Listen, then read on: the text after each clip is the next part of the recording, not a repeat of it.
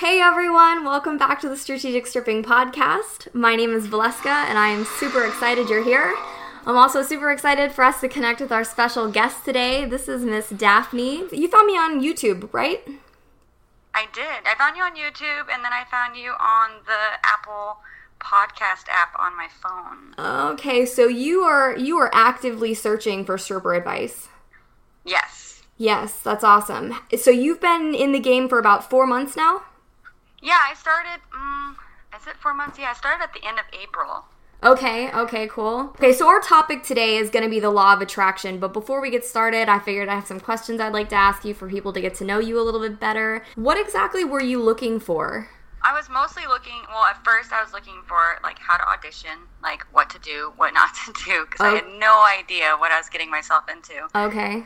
So that was the first part, and then it started to evolve more into, customer relations, different types of, sales tips, interactions between your coworkers, all sorts of things. And then kind of evolved more into, advice about stage performance and things like that. But mostly what I looked for was tips about the clubs and how to interact there. Okay, so when it comes to sales stuff, have you branched out looking outside of specifically stripper advice, or have you stuck with stripper tips on sales? I've kind of branched out now, so I have a bunch of different podcasts I listen to. Awesome. Any suggestions? Yeah, Tony Robbins. Good Tony one. Robbins is great. I've heard you talk about him, and I told you this story, but it was a funny thing. I was talking to a customer who's been into sales forever, and he's a regular of mine, and I mentioned Tony Robbins, and he said, you know what, I have a whole box of unopened CDs and cassettes at my house, I'll bring them next time. And then I was like, oh, okay, great, that's so cool. And then an hour later, he had left, and he came back, and he had this huge box for me, and I was like, this is the best gift ever.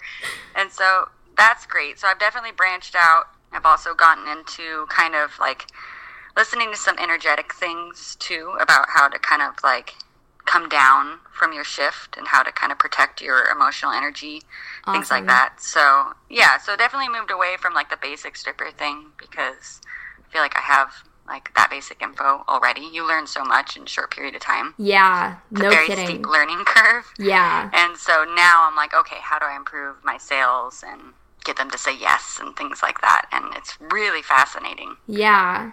I'm fascinated by the fact that you have branched out into how to energetically detach from people, because we are all energy, and when we go into an environment like that, we're literally just opening ourselves up to anybody that walks in the door, and it's totally, yeah, can be super, super draining. How did you come to that conclusion that you should look into stuff like that? Did you fall into it? Is this something you already knew? I've never really put a lot of stock into it, but I've noticed that one of the reasons why I'm probably really becoming really good at what I'm doing, I think, is because I am really genuine, and I kind of what I offer my customers is very open and genuine, and that comes with a cost though. And so I realized when I got home from work, I was just so drained. I couldn't mentally, emotionally just do anything. I was just dead. And the day after work, if I did a double or something, I had a dead day. Yeah. I just felt nothing. I was just, and I was like, what is this? Why? And I realized that it is really good to offer them a genuine experience, but at the same time, I need to protect myself a little bit, and I am very empathic, and so I think it's really easy for whatever these customers are carrying around with them, it's really easy for it to just kind of attach to you.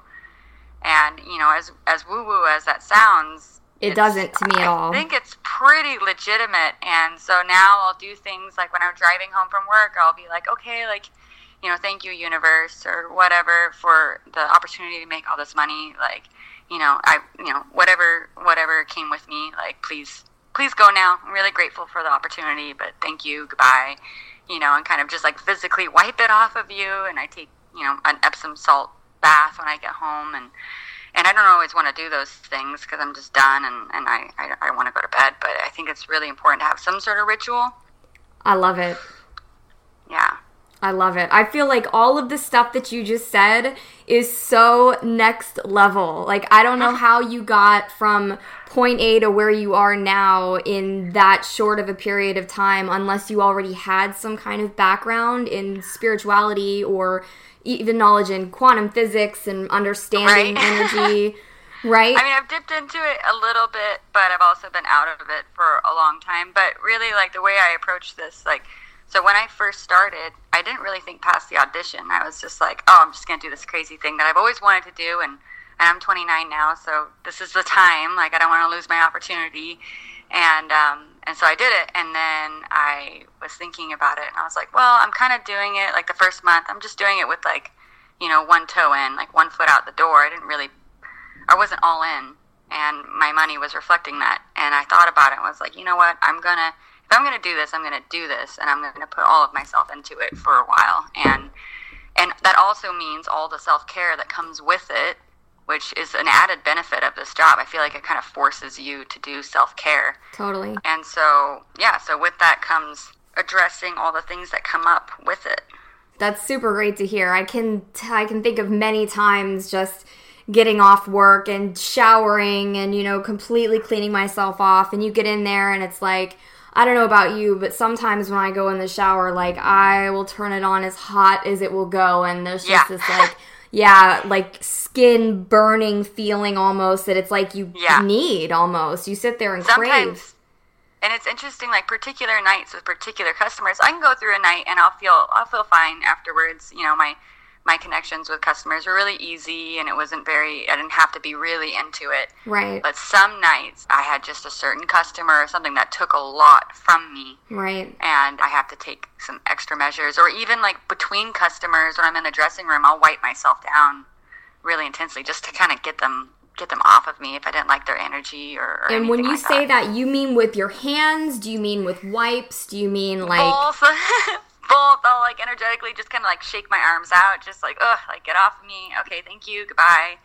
And then, you know, and then do, like, baby wipes just to get, you know, their sweat or whatever it is off of me.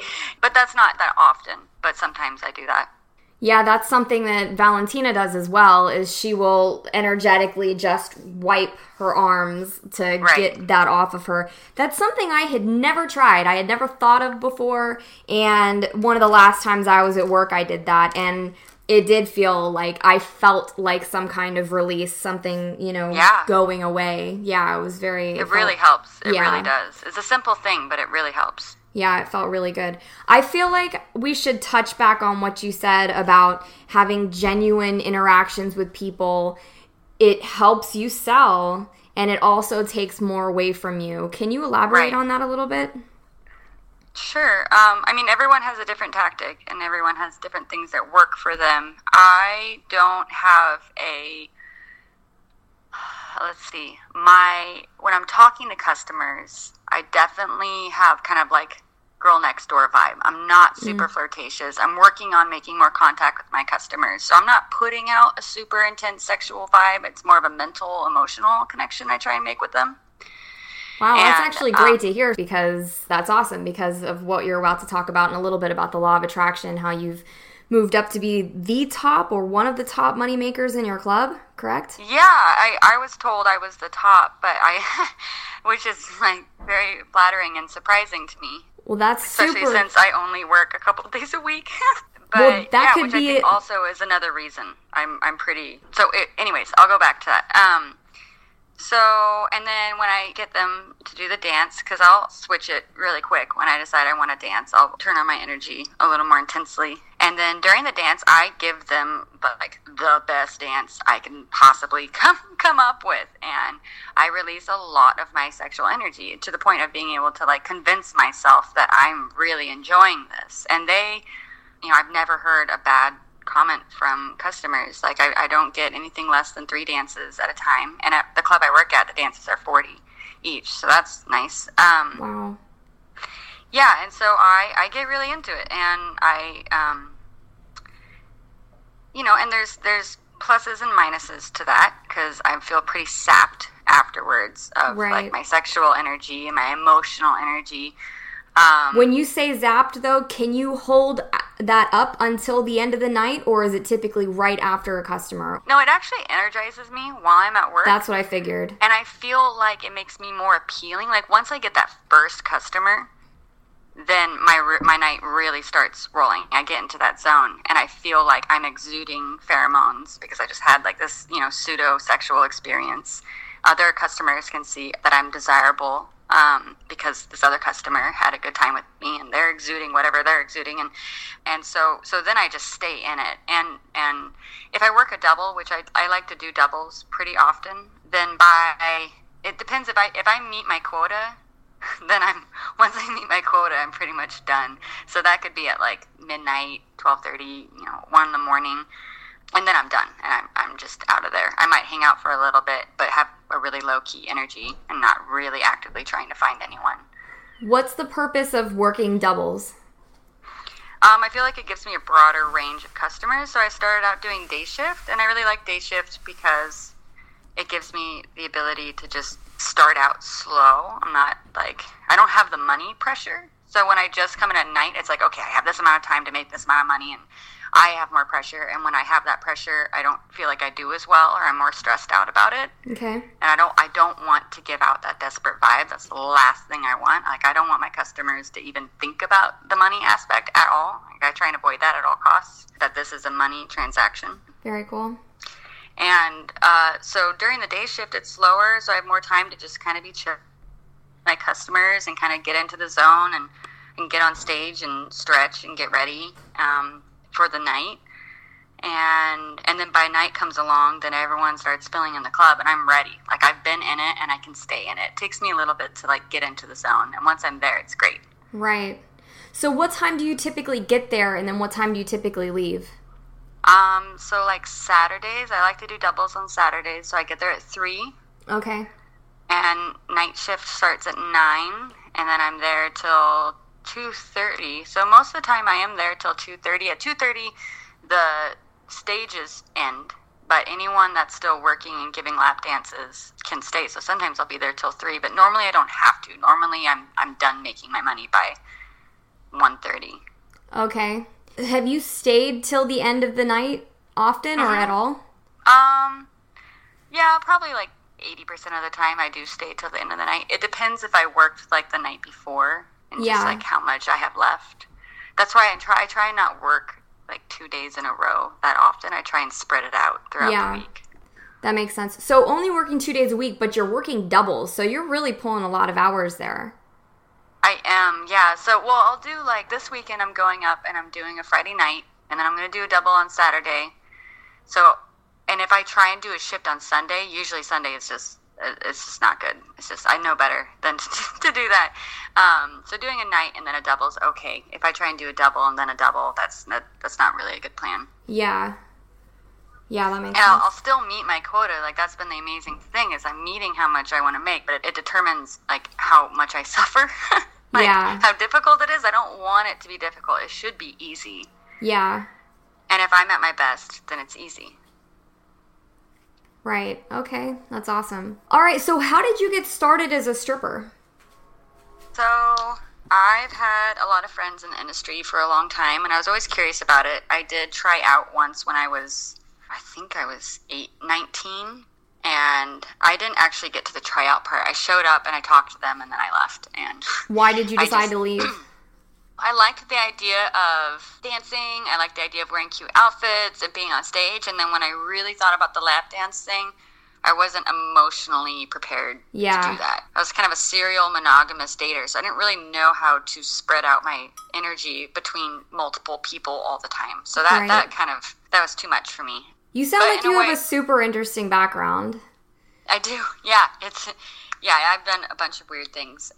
So this is another one of them, but it's the one that I'm benefiting from the most. So then I'm 29, and I just had my 29th birthday, and I have a really amazing boyfriend, and we were I've been, talking to him about it for about a year, and just like, I want to do this. And he was really into it. He was like, I think you should do it. And I was like, yeah. And finally he was like, will you please just go audition? So you just stop talking about it. Will you please go do it? And I was like, okay, And so I went to this club in the small town I live in, and all my dancer friends says, don't go there. It's a small club. Like, you won't make any money. And I said, I don't really care about making money.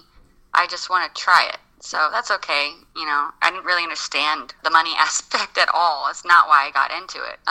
Wow. Yeah, it's been an added benefit. I'm like, whoa, okay, this is great. So that's super interesting to me as someone that is very aware of energy and about how each individual person you spend it with, you're giving away your energy and you're pulling other people's energy in as well. What was it that made you, like, why did this idea stay in your head for so long if it wasn't about the money? So I spent most of my life really rejecting my feminine energy. Oh, okay. Yeah, so I was definitely not in my body, didn't feel comfortable expressing myself sensually, was never a flirtatious girl. I don't even know how I got boyfriends. I just did. And and I really kind of rejected that side of myself. My mother was a very masculine character. And so I just didn't embrace that. And so it took me until my mid-20s to really start feeling at home in my body and as a woman and feeling sensual. Any idea what brought that out? Maturity. Okay. Really excellent boyfriends. Okay. That kind of helped me with that. Yeah, just a change of pace. Feeling more mature, letting go of some insecurities that were not serving me anymore, and some, like, what is that called? Physical dysphoria. What is that? When I had some, like, really negative views about my body that finally I was maybe mature enough to just be like, that's dumb. I'm gonna let that go. Like, I feel great. And I just got to this place of, like, confidence. I have to ask, because there's a lot of girls that do have that same kind of thing about their body. They just don't feel like they're good enough. What was it? Do you remember any idea, like, what it was that made you be like, you know what, all that's bullshit, and I have a great body, and I love myself? Or one thing was I started becoming really physical with my body. So I got really into yoga. Good. Awesome. I got into things, and I felt, whether or not I felt like I was beautiful, I at least felt that my body was very strong and capable. I also do a lot of farm work for my family, and so I was using my body all the time. Was like, wow, like, my body I can do anything with my body. And so that kind of helped me move through it and realize that some things were irrelevant. I also got out of a monogamous relationship that wasn't really serving me, and I started dating for the first time, which I'd never really done. And through that, I realized, you know what, if I want to meet someone really cool, I'm going to just be my genuine self, because I'm tired of compromising myself for other people. I'm just going to be myself completely, and whoever I meet is going to get me, and if they don't like me, then, you know, whatever. Like, right. And so I came to a point of being like, you know what, like, I feel really good with myself right now. I feel really confident. I feel totally comfortable with being alone. Like, I don't need anyone's approval. I don't need anyone. And so so I got to this place of just being like, I'm awesome. I actually really enjoy spending time with myself. I love it. That just gave me goosebumps all over. Yeah, it's hard to explain how I got there, but I definitely went through, like, the depths of depression and body dysmorphia. Wow, what a name. And that's a thing, and I just was able to move through it.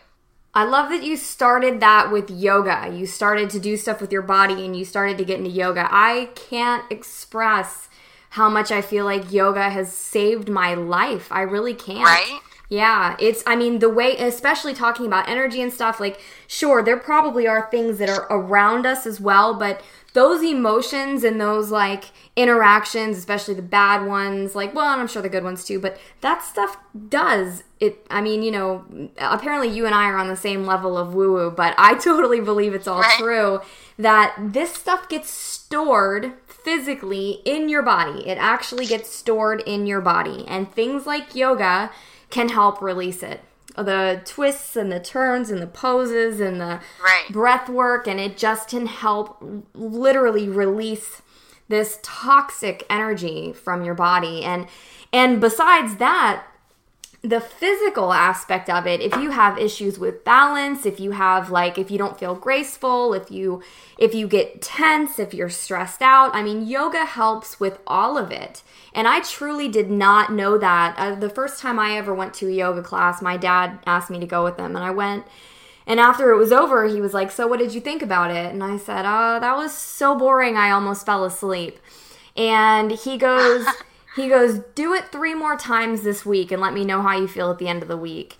And that was 7 years ago. And I have been hooked ever since. And when I don't do it, when I don't do it, my body hurts. Yeah. It hurts. It's what am I...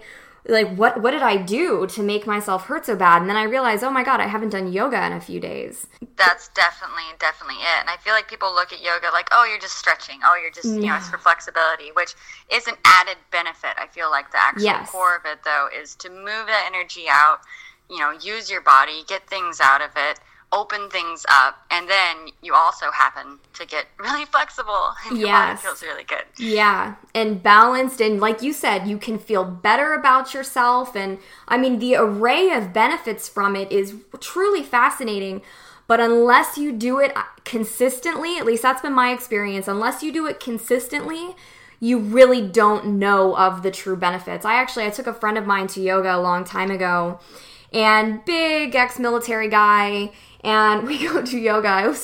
And the people that think that yoga isn't hard, I giggle every time I think about that. Yeah, because it is tough. I've been to yoga with lots of guys that, CrossFit, super ripped, and they're sweating their ass off, and I'm totally fine, and I'm but I took this one guy in, and it was a candlelit yoga. It was super beautiful. I enjoyed the whole thing. I had no idea he was sweating his ass off. Really? And, oh my God. He said at one point, he looked down and there was just a literal stream of sweat coming off of his shorts. Oh my God. I laughed so hard when I heard that. But anyway, the next day, he was like, "Why am I so sore?" He was like, "I thought yoga was supposed to make you flexible and it was supposed to yeah." And I was like, "It's because you've never done that before. Your body's not used to it. It's not easy. It's not an easy thing to do." So people's misconceptions of it, and going into a class, if it's your first time, I know because this was my experience, going in for a first time, if you have a bad instructor, if the environment is bad, if there's someone in the room that's super loud, or it smells bad in there, there's a lot of different factors that can make a first timer be like, "No, I'm not doing this again." And definitely. Yeah, and it's so sad to think about, because if my dad hadn't told me to go back and try it again, I would have never done yoga again. And I would have been like, "Yeah, I've tried it. I don't really like it." Not realizing there's tons of different types of yoga, and the environment matters, and the instructor matters, and your mat matters, and all kinds of stuff is very, very important. So you really have to find the right studio and the right instructor. And there's so many, Vinyasa and Hatha and Kundalini, and I started out doing Bikram's hot yoga. Oh, good for you. That's my favorite. That kicked my butt. That was, and they would say they were drill instructors, which is what I really needed, the super intense discipline. Right. And I mean, they were like, "Yeah, this is your 90 minutes of suffering in here, and that way you don't have to go suffer out in the real world." And it's hot. It was 104 degrees, and humid, and you're soaking wet, and you had to hold these poses for a horrible time, and that's not for everybody. I definitely brought people there that were like, "Oh my gosh, why did we do that? That was awful." But for me, it was, really important. I got a lot out of that, so. Yeah, that's really funny. I would think it would be super hard to go in if it was really hot outside too. I can remember one of the times I hadn't done hot yoga in a long time, and I was in New York, and I was staying with someone who, a lot of places in New York, I think landlords do this so that you can't jack the heat up really high. They don't have the temperature gauge in the apartment. So he left, and I was freezing, and I couldn't make the house hotter, and I was like, "What can I do to feel better right now? Because I'm quite miserable." And I was like, you know what, I'm going to go to a hot yoga class. And going from extreme cold to the extreme heat, back to the extreme cold again, oh my God, it felt amazing.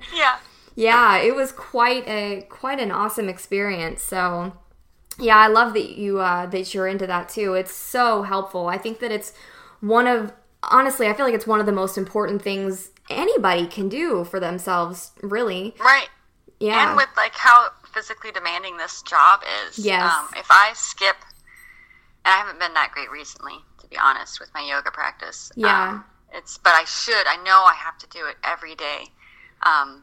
Especially since I'm doing my work in short spurts. So it's like if you do nothing all week and you work like twice a week and you show up and then you're throwing yourself around a pole and you're doing this high impact stuff on the ground and, right. and high heels and then walking on your feet for hours, you're pretty wrecked afterwards if you don't stretch. And I definitely see the difference. Yeah, for sure. It affects everything too. It affects your attitude. It affects, I feel like the way that your body feels truly can affect everything. Oh, yeah. I want to go back to something you said at the very beginning about you would really, when it comes to sitting with a customer and you're the girl next door, you're really getting to know them, you're being, authentic and everything.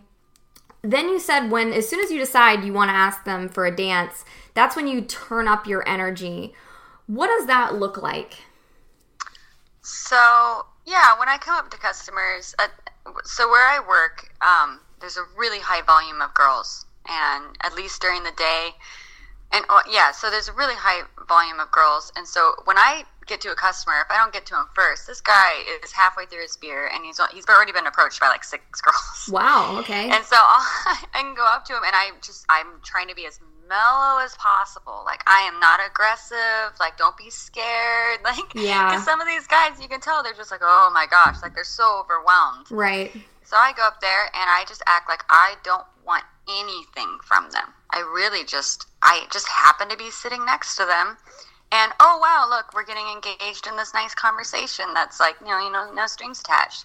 And just try and convince them. So what does your body language look like when you do that? When you come to approach somebody with the attitude of, I don't want anything from you, is there any kind of physical contact at all? Do you sit next to them? Do you, like if you're at the bar, do you sit just facing the bar? Do you face them? Does it vary? Sometimes I'll usually ask if I can sit next to them. Okay. Because I know it's good to get into the mode of them saying yes. Yeah, good job. Very nice. And so that's something I learned from this, I can't remember what it was called, but it's this website, and this lady teaches this really great class. So I did like this free intro talking a lot about how to get a man to say yes. And if you get them to say yes a certain amount of times, then when you ask them for a dance, they're already in yes mode because the brain is lazy and it just wants to keep on saying yes. I want to say real quick, getting them to say yes is super true. Getting people to say yes over and over and over does exactly that. It gets them in this like habit of just saying yes to you. So as long as you keep them saying yes, that's actually supposed to be an episode. God, I've got so many different topics. And it's like, it truly is like the information in this is never ending. And then when girls do start to evolve and get into next level stuff, like we're talking about energy and stuff, there really is a rabbit hole of stuff that it's like, it's honestly, it's truly never ending. But okay. Sorry. I can finish my thought. Okay. So anyways, I'll usually go up, and sometimes it also depends on the customer. Sometimes I'll come up to them and I'll put a hand on their back, and so depending on their energy, I'll reach out, put an arm on their back, and let them know I'm there, and say like, "Hey, can I sit next to you?" And they always say yes. And I'll just chat with them. I have like certain questions I'll ask them, like, "Oh, how's your day going?" Like, or I'll be like kind of cute and be like, "Oh, what brings you to our lovely establishment this evening?" Or find out whether or not they've been there before, because if they haven't, then that's, I get to do this whole, welcome to so and so, like, blah blah blah, like, and so I usually try and be upbeat. I try and, I want to be fun. I'm not like crazy party girl vibe, but I just try and be fun and friendly. And yeah, I just ask them some basic questions and get them talking, so I don't have to talk very much. And if I get bored by whatever they say, then I'll change the subject. Smart. And I'll usually, I'll have my legs towards them. I try and keep contact with one of their knees with my knees. But other than that, I don't make a lot of contact. I'll tilt my head and look at them and do that. If he wants more contact, if he reaches out and to make more contact with me, then I'll allow him to do that. And so then, depending on that, I'll engage him more physically. I like to shake hands, because when I shake hands, I can reach out my other hand and kind of give him more of an intimate handshake. Okay. Oh, okay. And because before I was just reaching out my hand and introducing myself, and I realized, okay, now this is very formal. This is disconnected. Right. So, but I still want to introduce myself, so now I'd use both hands, and that way I can kind of stroke the top of their hand when I shake their hands. That's extremely smart. I've heard recently that, I don't know if this is due to a long time ago before, I don't know how long this is dated back, but when you put out both hands and you clasp that person's hand in your other one, it's basically showing you that they're safe with you. And as weird as it sounds, in part, I think it's because reptilian brain, we're talking going really far back here, maybe not that far, but really far back, it shows them that you don't have a weapon in your other hand.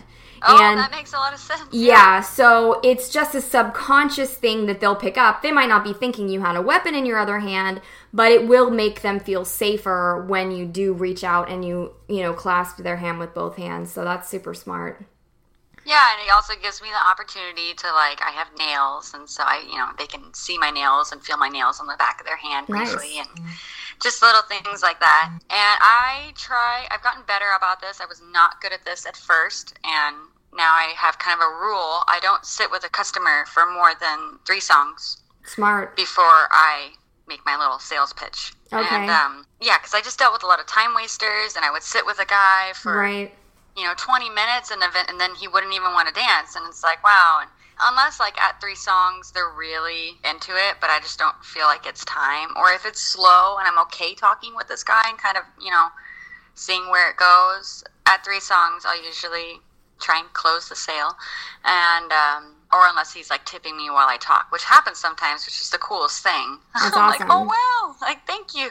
Yeah. Thanks for appreciating the fact that I'm sitting here spending time with you. Do you tell them that? Huh? Do you say that to them? Thanks for appreciating the time. Yeah, I'm okay, oh smart. my gosh, wow, that's so sweet. People don't usually do that, and they're usually oh yeah, you guys are working, and I appreciate you. And I'm oh, you're a good one. That's smart. So 3 songs, that's a great time frame, especially, I used to wear a watch with me because I would try to gauge how long I was spending with people because I didn't want to sit with them that long. And I feel like spending too much time with people kills the fantasy because now they start to get to know maybe too much about you. You start to become a little bit too real. You're in fantasy land, I feel like being the fantasy is the way to go before you try to sell the dance because it's if you sit with them too long, I feel like you start to become friends with them, and then that kind of makes the money exchange a little bit weirder. So you get friend zoned for sure. Exactly. I've definitely killed the vibe. Or if you get to a point where the conversation stagnates. Yes. And then there's awkward silences, and then it's oh, so then you can tell that it's forced, anything I say. So I really try, and 3 songs seems to be the sweet spot for me.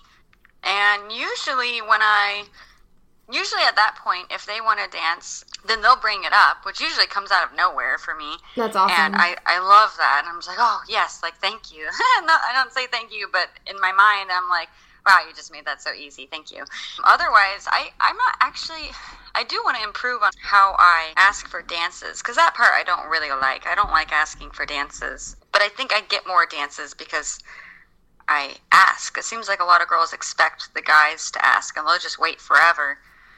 But I'll just reach out and make contact again, and I'll try and be playful and kind of increase the amount of playful energy I'm giving them until I ask them for a dance, and I say something are you ready to go play with me? Or oh, are you ready to go get a booth? Or let me entertain you? Or something like that. Those are cute. Yeah, and it seems to work. And if they don't want to, you know, and I'm like, oh, okay, like, and if I leave them, I always say, I'm going to come back and check in on you, make sure you're still having a good time, and I usually do come back. Do you ever try to resell them?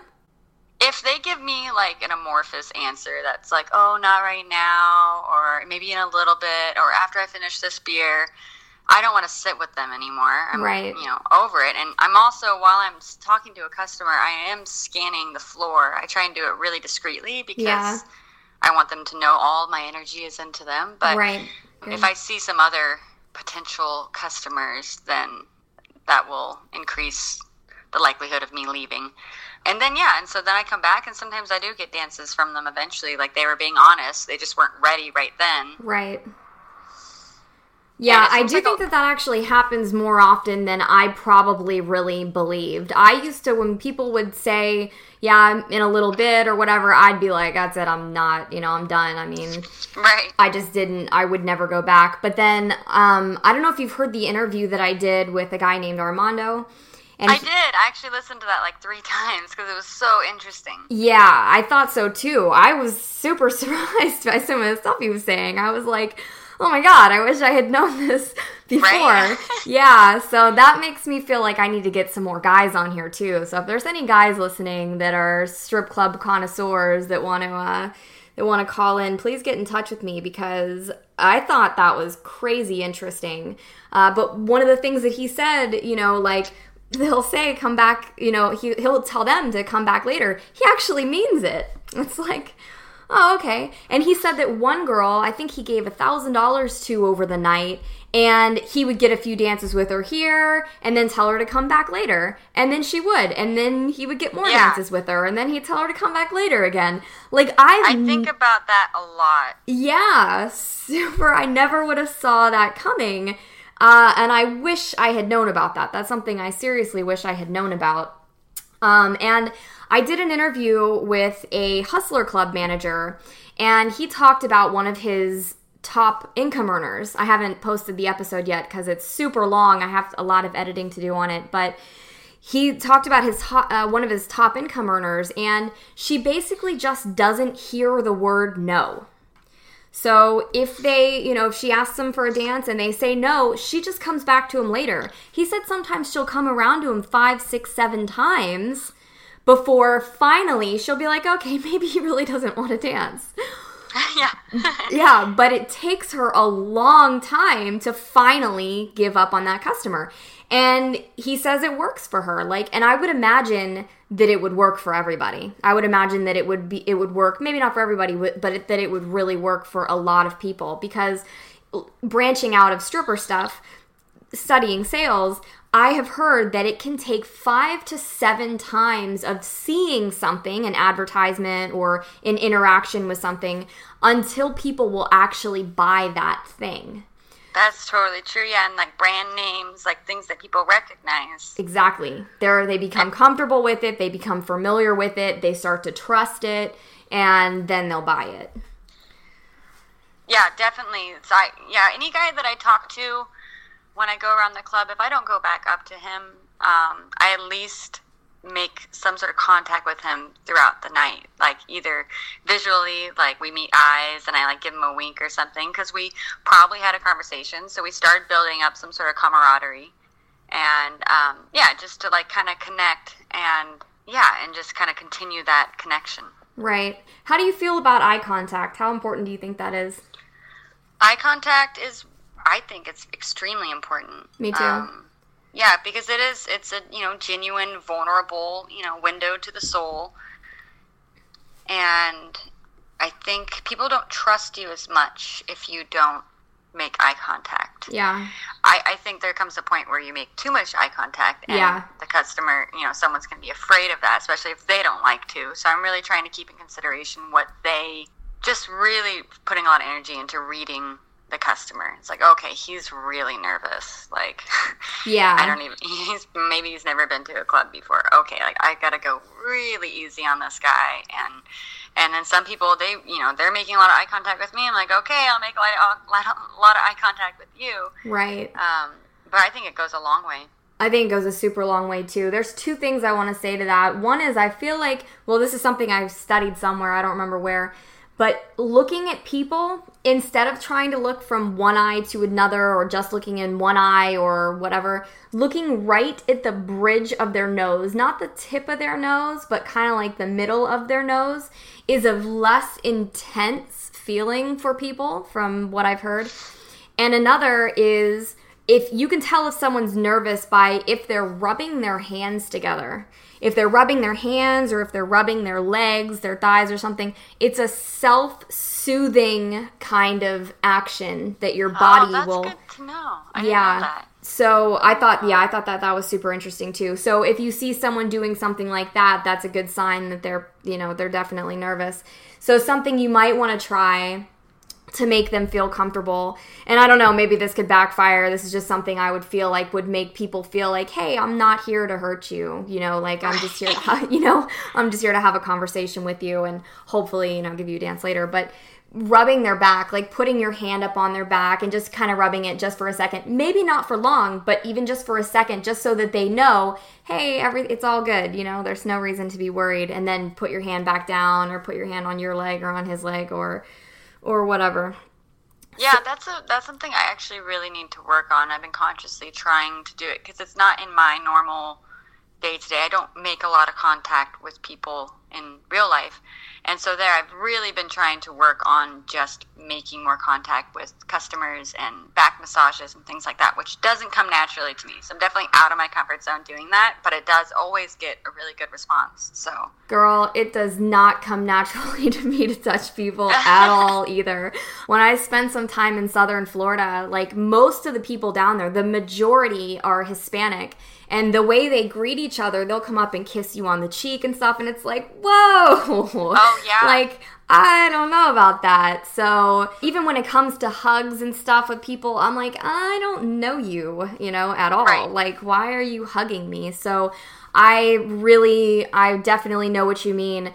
So that's something to note is when you go into work, I really try to detach from who I am and put my super introvertedness away and turn into this just, very outgoing, touchy-feely kind of person. Because I feel like, at least for me, and I'm sure there's all types of different customers and different types of people that want different things, but for myself, I feel like the things that have helped me sell the most have been first gauging where they're at, like if they're super nervous or if they are excited or if they're a little bit more like they're definitely interested.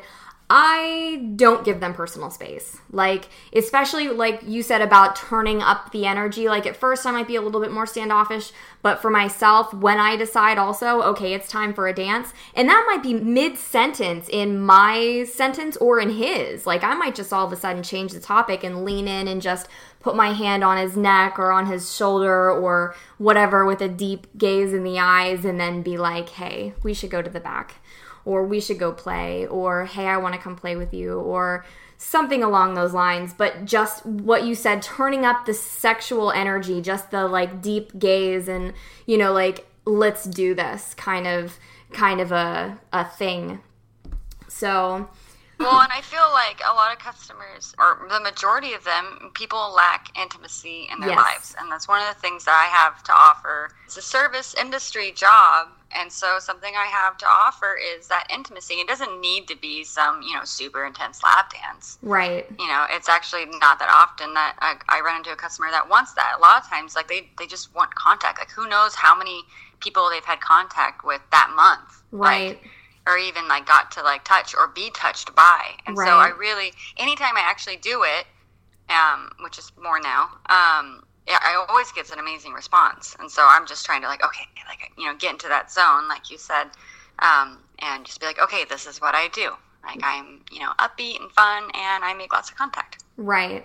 That's something that I learned a while ago also was that it is super healthy. It's super healthy, apparently, for people to get physical contact. I'm going to give a weird example here, but when babies are born, if the baby is born prematurely or has a problem, the babies that get put in those little incubators, the little glass box things, the ones that have less human contact, where people go into these little glass boxes and stick their hands in gloves to touch the baby, which I think is a horrible fucking practice, by the way. It is. This is a horrible, horrible thing that this exists. I can't imagine there isn't a better way to do this, but this is just a study that I saw. The babies that get the most interaction, they're the ones that grow fastest, and they're the ones that recover quicker.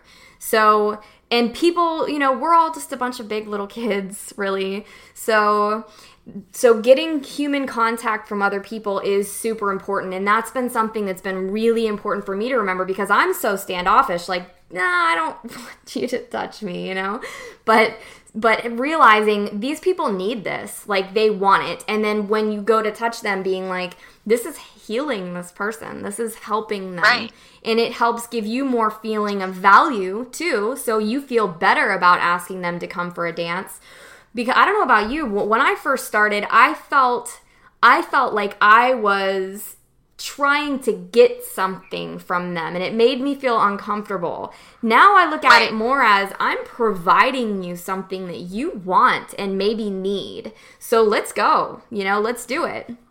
Yeah, definitely. Before it felt really one-sided, like, oh, I'm just trying to take this guy's money, and like, I didn't feel that good about it. And then I realized, no, like, I'm offering an amazing service. Like, I am a therapist. I am like people are coming here for this. You don't come into a strip club without wanting some form of interaction. You might not want to dance, but you want something from a female. Right. And they probably do all want dances, but they just might not be able to afford it.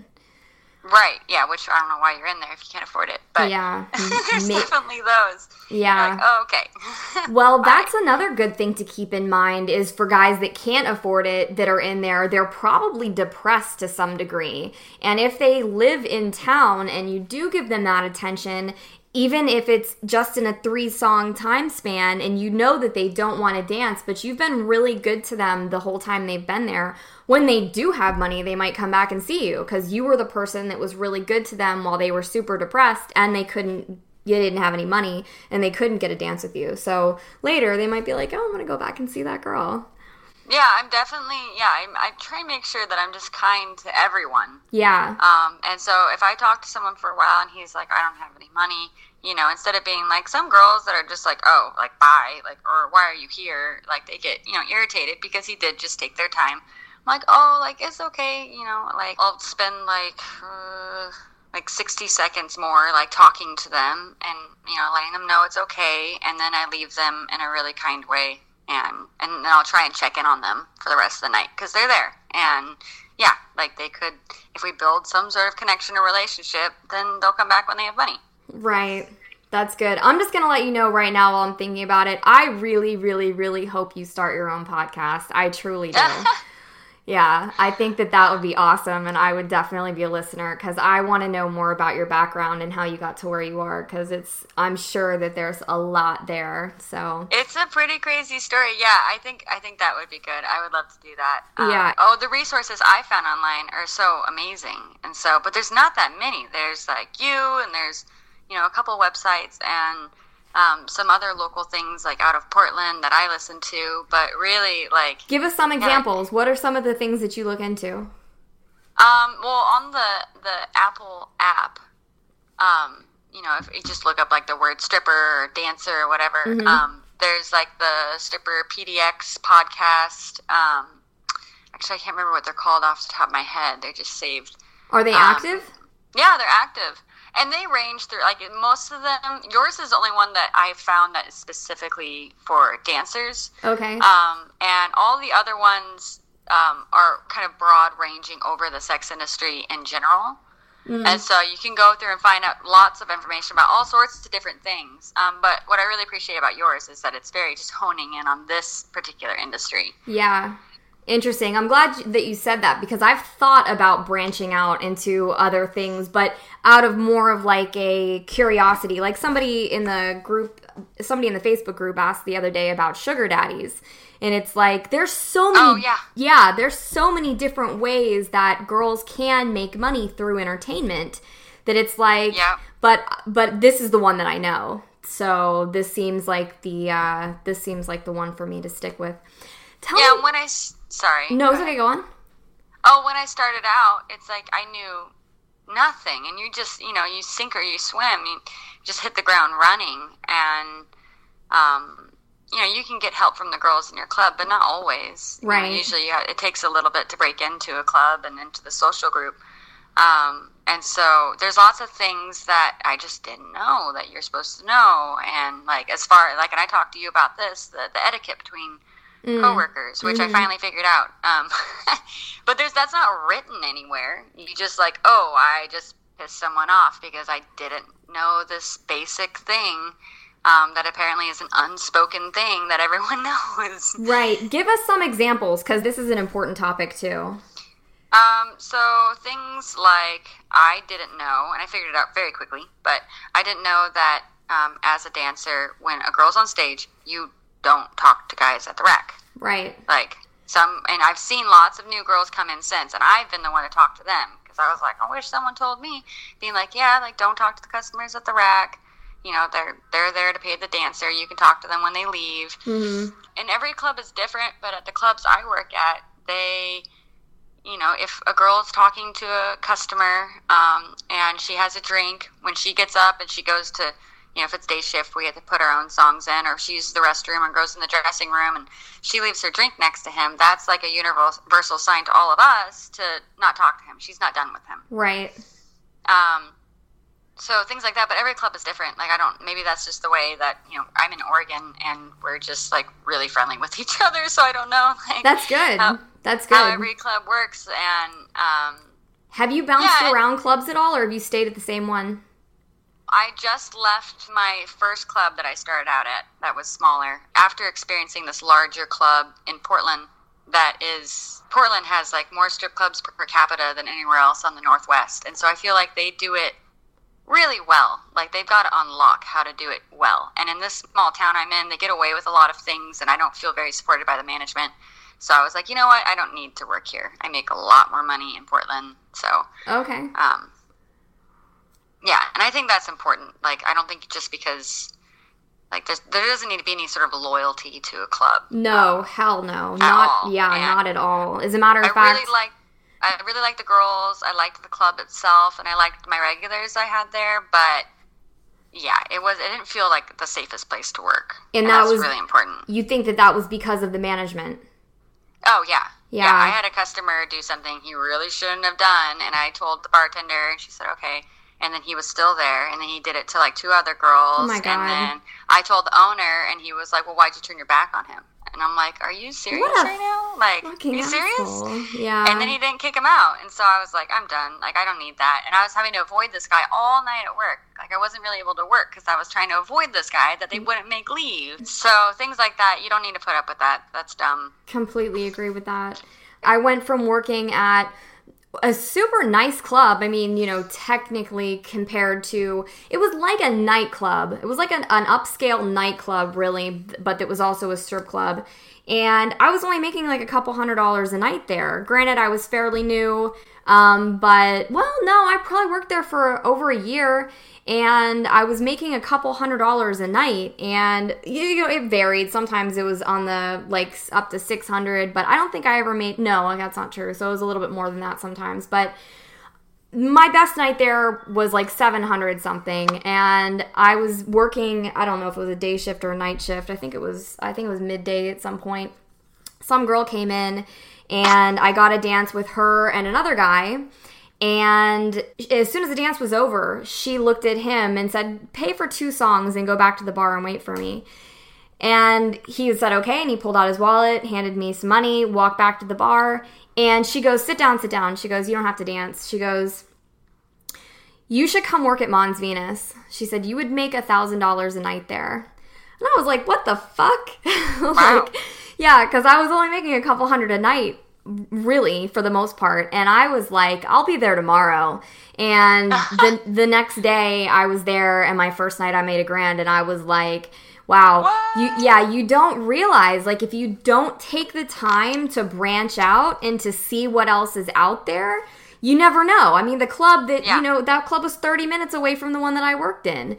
And I had no idea. And part of the reason why I didn't want to go there was because it was a full nude club. So, I had heard some rumors about it. Rumors just aren't necessarily true. Like, you've got to go and experience something for yourself to really know if it's valid or not. So I went, and man, I loved it. And I ended up working all over the country after that, but I still kept going back to that club because it was the best. The management was all women, and they were, oh my God, I loved them so much. Like, if you had a guy, just do something disgusting or whatever. Like, I'll just give an example. If you have somebody come while you're dancing on them or something. Have you ever had that happen? Yeah. Yeah. Not on me, but like I knew that he did it, and I was just like, it's I'm halfway between like, oh, you poor dear, and just like, oh, that's gross. Like, yeah, okay, I don't get mad at them, but I'm like, ugh. Right. Yeah, getting mad at them is not a logical thing to do because you want them to come back and see you, right? Obviously, they really enjoyed being with you. You did a good job, so, there's really no reason to be mad, but it's disgusting. So, walking up to a manager, it being like, I have to go because somebody just came on me. And if it's a male manager, they'd be like, oh, well, you still have 2 more hours that you need to be here. That's been my experience. But at that club, it was just kind of like, I have to go. And you don't even need a reason. And they're like, okay. Because they've been there. They've done it. They know what it's like. And they're like, okay, I'm not going to argue with that. Like, I hope your night gets better. So my experience there. So yeah, I think branching out and trying different places is very beneficial. Every club has a different way of doing things. Like at the small club I was working at, if I showed up late, they charged me a fee. If I wanted to leave early, they charged me a fee, which technically isn't even legal. Right. And all this stuff, and just like it. And then at this other club I work at, that I drive 2 hours to get to this club. Whoa. I don't live in Portland. Yeah. Yeah, that's why I only work. I mean, which is kind of good, because if I was up there, I'd be like, I'm going to work every day, and I would not make as much money. So I work, I'll make it a weekend, or I'll go up also during midweek if I want a little extra money. But I just, I text them, because they know that I travel, and so I don't have a schedule. And so I just say, hey, I'm coming up. And they're like, okay. And I show up whenever I want, and then if it gets to midnight and I have to pay my night fee, but if I want to leave, they're just like, okay, just let us know so we can take you off rotation. So we're not calling your name, but that's it. They're like, yeah, I'm really tired. I got to go. And they're like, okay. Yeah. There can be massive differences that can truly affect your life by the club that you work at. I mean, truly, if you a lot of people spend a lot of time at work, and if you have a manager that you really can't stand, or they have a policy there that is just bullshit, there's so many things about working at different places that can be so different that can make your life so much better or so much worse. So it's to, branch out and to find these places. And like you do, even if it's a couple hours away, maybe it is really worth it to cut down on your days and put in a lot of hours per day that you decide to go in. Plus, I feel like once you get in the flow, once you get into stripper mode, you can stay there for a long time. And yeah. And as an introvert or somebody that does feel energy a lot, it's it can take a lot of mental energy for me to go to work. So to take that energy and to be like, okay, I know for sure I'm going in on this day, and I'm going to be there all day. And it's not something you have to think about, because as a dancer, for the most part, a lot of clubs have it so that you can go in anytime you want. You're not on a schedule. Some places do have schedules, but I've not liked most of the places that I've worked at with a schedule. So most of them you can come and go whenever you want. So if your club is right down the street from you, it's every single day you could be at work making money. And it gets mentally draining. At least it got super mentally draining for me. And I had never set a schedule for myself. So that's one of my biggest regrets, is not setting a solid schedule for myself that I just followed without that mental back and forth. Should I go to work tonight? Should I not go to work tonight? I don't know. I do need the money, but I really don't want to go, or whatever in between. So, well, and I didn't work all this week, and I was like, oh, I'm going to take a break, and I usually work during the week at this other club, and I stopped doing that, and it's been kind of excruciating because I'm like, I could be making so much money. Right. Also, another thing that I do that really helps with my money is I have, I'm really good with regulars. I have an email. I don't give anyone my phone number. I don't want my phone getting blown up. Smart. I give regulars, if I like someone and they spend a lot of money on me, I give them my email address. And then before I go to work, when I know I'm going to go there like the day before, I send out the same email to all of them saying, I'm going to be at work from this time to this time. Like, I'd love to see you. And they show up. So one time I had like 5 regulars that all spend, a couple $100 show up all at once. Oh my God. Yeah, and I was like, oh, I gotta...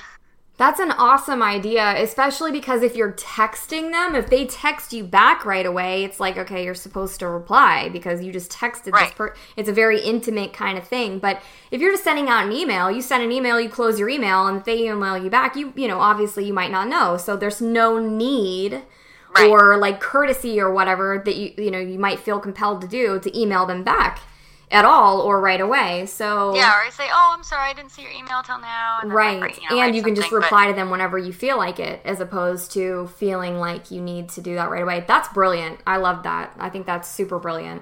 It's really helpful, and I see other coworkers. They'll be like, "Oh my gosh, this guy's blowing up my phone." They show me their text, and I'm like, "Oh my gosh, why did you give him your number?" Right.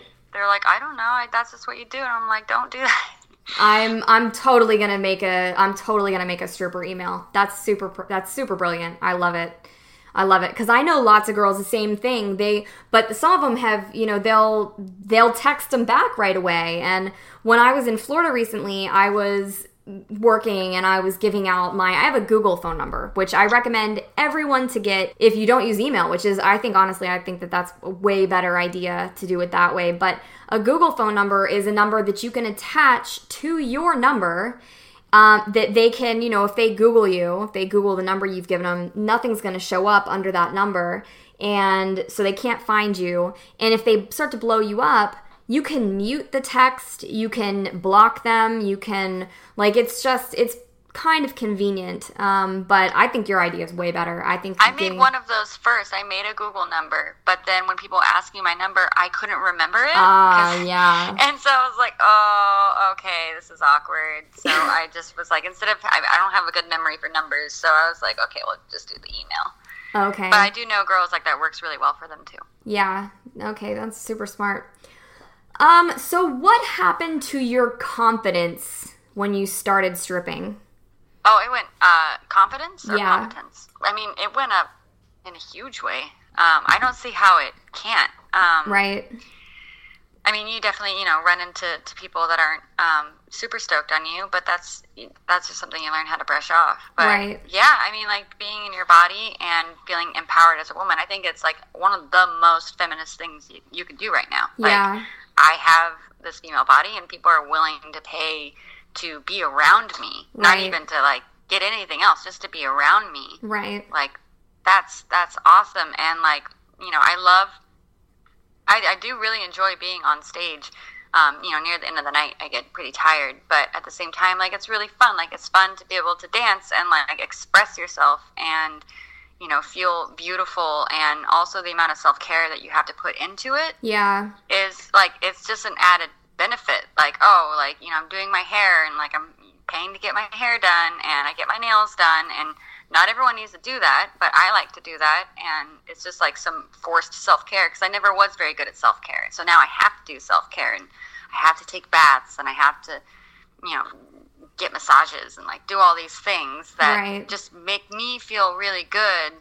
And that adds to, if I feel really good, I feel confident, then, I'm going to do better at work, and that's going to also attract other people, and then I feel more confident at work, and it's just this really great thing. Yeah, I totally agree. And then as a result, you feel better. So it's certainly not just about looks, but you also feel a lot better in your own body, which is great. Yeah. Yeah. Yeah, and using your body and feeling comfortable in your own skin. Yeah. Is, it's huge. Right. And people get that from doing, physical things as well, like gymnastics and sports and stuff. And I feel like anything that you're doing to get into your body is going to help your confidence. Yeah. Hey, how are you on time? I think I have an appointment that I need to get to actually in a little bit. I think it's been about an hour. Yeah, we've been on here for about an hour, which is why I was asking. Okay, I have 2 questions I want to ask for you, and unless you need to go right now. No, that's fine. Okay. We didn't even get into your law of attraction stuff. I didn't realize how much time had gone by. Oh, yeah. That's been huge. So listening to your podcast and things you talk about with that, I was like, okay, I'm going to try that. One thing is that as far as money goes, I've always been fearful of money. I've never allowed myself to have money. Maybe I felt like I wasn't worthy of money. I grew up really poor, and so I kind of wrote off money as I just don't need it. Like, I can get by, or, we'll just keep life really simple. And I didn't realize that mentality was actually keeping me from creating wealth for myself. And so on my way to work, I do all these mantras and affirmations to myself, and, mainly talk about how much money I'm going to make, how I'm, fantastic, amazing, and awesome, which is actually a really horrible, hard thing to say, actually, and, believe it. But I force myself to say it, and it's kind of like the same thing, like staying in the bathroom, looking in the mirror and saying, I'm beautiful. Like, it can actually be really challenging to say, and that's all the more reason to do it. Right, I agree. And I talk to myself, I call myself by my dancer name to, help me get in the zone. And, I say, I'm going to get at least 3 dances from every customer. It's going to be easy. I'm going to find all the right guys, and all the right guys are going to find me. We're just going to be attracted to each other. It's going to be easy. It's going to be amazing. It's okay if it's slow. I'm going to keep my energy up. I'm going to keep my vibe up, and I'm just going to find all the right customers. And, so it's a lot of self-talk. Do you see this happening? Do you see these interactions at all? Or is it more of a feeling, or more of just the thinking of those experiences? Both. I try and visualize it. I try and feel it and visualize it, and I just expect it. Yeah, I just have this is what's going to happen, and I know that it can happen. I know that the amount of money I want out of the club that night is there. Yes. I know it's there, and it's my job. There's probably more than that for every girl working there. Right. There's so much money that comes into that club. Right. Everyone can walk out, just because I'm making a ton of money doesn't mean that I'm taking away money from any of the other girls. Everyone could make so much money if they just believed that they could make it. Right. And so I know it's there, and I just, it's the belief and the affirmations and the law of attraction, plus, taking the time to learn how to pick the right customers. If I only talk to young guys all night, which I usually avoid, I would be not making as much money. Great example. Preventing myself. So also just knowing some logical things helps as well. Yeah. But telling myself I'm going to make this much money and it's going to be easy. I'm not going to do anything I don't want to do. Reminding myself of that. And just telling myself I'm going to do my best. No matter what, even if for some reason I didn't make my quota, as long as I know that I did my best, I know there's nothing wrong with me. I know that I'm attractive. And as long as I'm doing my best, then I can't get down on myself about anything. It's just it just wasn't a good night. That's okay. Right. But I did my best. And it's on nights where I was really lazy, and I haven't done this for a while now, but on nights where I was lazy and I didn't really try, and it was just I didn't make as much money, and I would be upset with myself because I knew that I did that to myself. Right. Okay. All right, cool. All right, let me ask you one more question. I've got multiple more questions that I want to ask you, but I was thinking we were going to do this for an hour, and then I looked down at the time, and I was like, oh, no. Okay. It's been a little bit longer than that. That's okay. Well, tell me, do you have time for 2 questions? What is one of your best customer experiences, and then the best advice that you would give to girls getting into the industry? Best customer experiences. If you had someone just give you a lot of money for no reason, or... Oh, okay. So I had this crazy experience. I was on stage, and there was this old guy. I think he was Italian. He had kind of an accent, and he was watching me, and I was interacting with him from the stage. And at the end of my set, I looked down, and there was a $50 bill. Nice. And I was like, oh my gosh, okay. So I pick it up, and I go to him, and I'm like, oh, thank you, because I wasn't sure. I was like, maybe he did that by accident. I don't really want to say anything. Yeah. But at the same time, I want to, if he did, I really need to give him some attention. Right. And I was like, wow, thank you so much. And he was like, oh, you deserve it, blah, blah, blah. I'm like, oh, wow, thanks. And he said, you want to do some dances? And I was like, yeah, okay. So I went back, and I gave him 2 dances. Mm-hmm. And he was really polite and sweet, and he wasn't, weird or anything. And then he pays me for my 2 dances, and at this club, they're $20 each. And he hands me $300.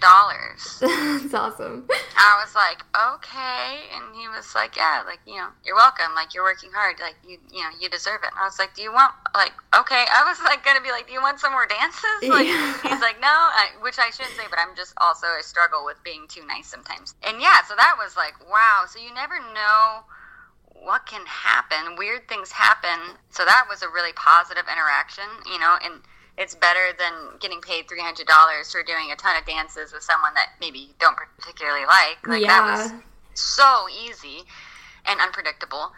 And then I do have a regular that comes in to the club in Portland I work at, who he always, every time he comes in, he spends about $400 on me. Oh my gosh, which that's is awesome.